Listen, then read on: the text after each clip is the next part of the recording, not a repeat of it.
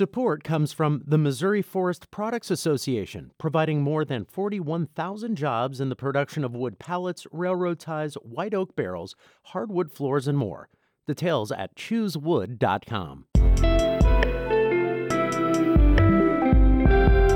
It's Thursday, December 1st, 2022, and this is The Gateway. I'm Rachel Lippman in for Wayne Pratt. Ahead on the podcast today, a plan to divide $519 million in settlement money over the now Los Angeles Rams departure from St. Louis made it across the finish line Wednesday, and some officials already have ideas on how to use it. We have maintenance issues that we have to deal with. You got the XFL coming in here, and there's some issues we have to deal with.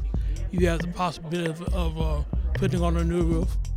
We'll have more on that deal coming up on the podcast, but first, the news.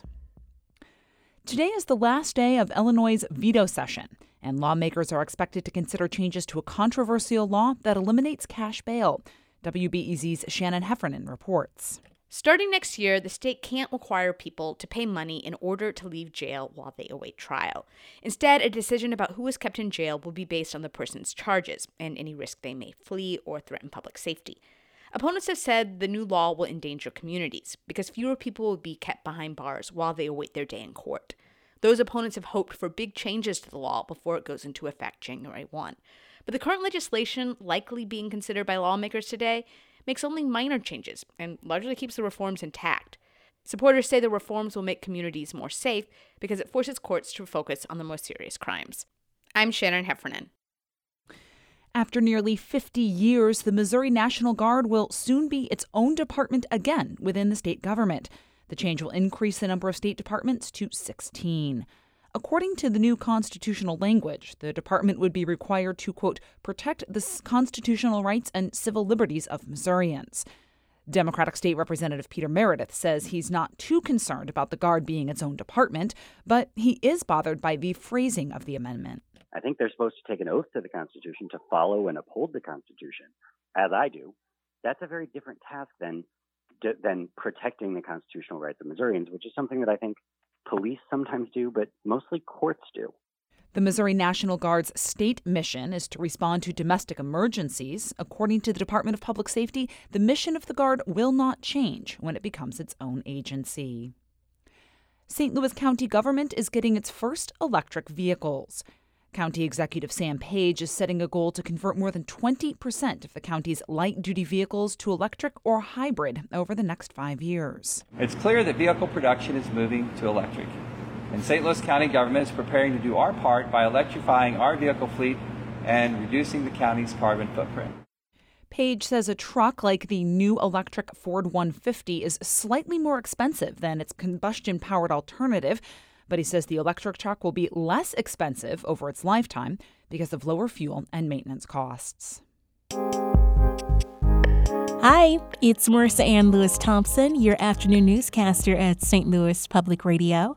Keep podcasts like The Gateway thriving by becoming a member of St. Louis Public Radio today.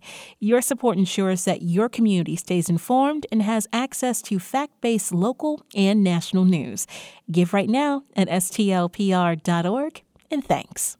The ink has dried on a deal for how a multi-million-dollar settlement from the NFL will be split between the City of St. Louis County, and the Regional Convention and Sports Complex Authority. Back in 2017, the city sued the league following the departure of the now Los Angeles Rams. St. Louis Public Radio's Marissanne Lewis-Thompson spoke with our Jason Rosenbaum about the deal and what's next.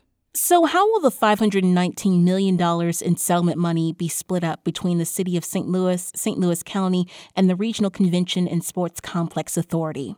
The City of St. Louis will get $250 million, and $30 million additionally will go toward the expansion of the downtown convention center. So the city is basically getting $280, but they really only have $250 to spend how they wish. St. Louis County is getting $169 million, and the board known as the RSA that oversees the dome, as the Reverend Earl Nance explained to me after the meeting, will get $70 million to maintain the facility going forward. We have maintenance issues that we have to deal with. You got the XFL coming in here, and there's some issues we have to deal with.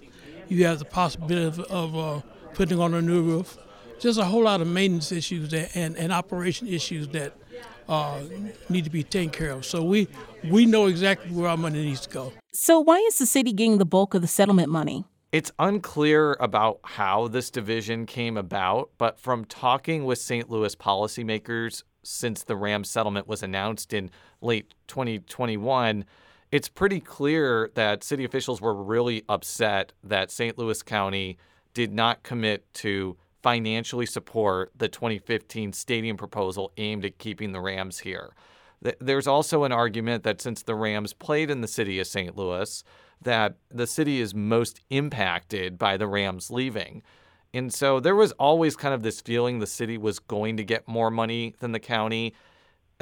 There are a number of county officials who are not super happy with this because they argue the county is larger and should get more money because they also helped pay to construct the Dome at America Center, but that's not what ended up happening. So you mentioned local officials and there being a mixed response to it. How are local officials responding to this news? I would say it's getting a mixed reaction. I think that St. Louis Mayor Tashara Jones and St. Louis County Executive Sam Page are just generally happy that this seemingly difficult process is behind them. There's a number of policymakers who have general ideas about how to use this money, possibly to reverse disinvestment in the city, possibly to help bolster the convention center more. But there were people that were disappointed even on the RSA. I talked with Dave Spence, who is a member of that board who was appointed by Governor Mike Parson, and he would have preferred that a lot of the money was put into what is essentially an endowment, and then the city and the county would then benefit from the interest or earnings from that. Here is Spence talking after the meeting. There was no willingness on either administration to even entertain that discussion. And sometimes you do things for the greater good, and that's why we voted yes. Right. And how soon can this money be used? My understanding is that the money is going to remain in an interest-bearing account until sometime in January. At that point, the amount of money in the account will go up to about $519 million. And that's when the money will be divided between the city, the county, and the RSA. And what happens after that is kind of anybody's guess. Unlike COVID-related money, there's no restrictions about how this money can be used. And there's really no time limit to use this money either. That was St. Louis Public Radio's politics correspondent, Jason Rosenbaum. Thanks, Jason. Thank you for having me. Our man in Rolla, Jonathan Ahl, edited that conversation, which you heard on the Gateway from St. Louis Public Radio. STLPR is a listener-supported service of the University of Missouri-St. Louis. Music on the podcast is by Ryan McNeely of Adult Fur. I'm Rachel Lippman. Happy December, everyone.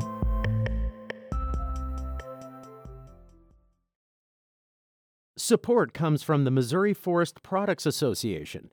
Missouri produces wood pallets, railroad ties, white oak barrels, hardwood floors, and more. Details on the variety of products made in the state are at choosewood.com.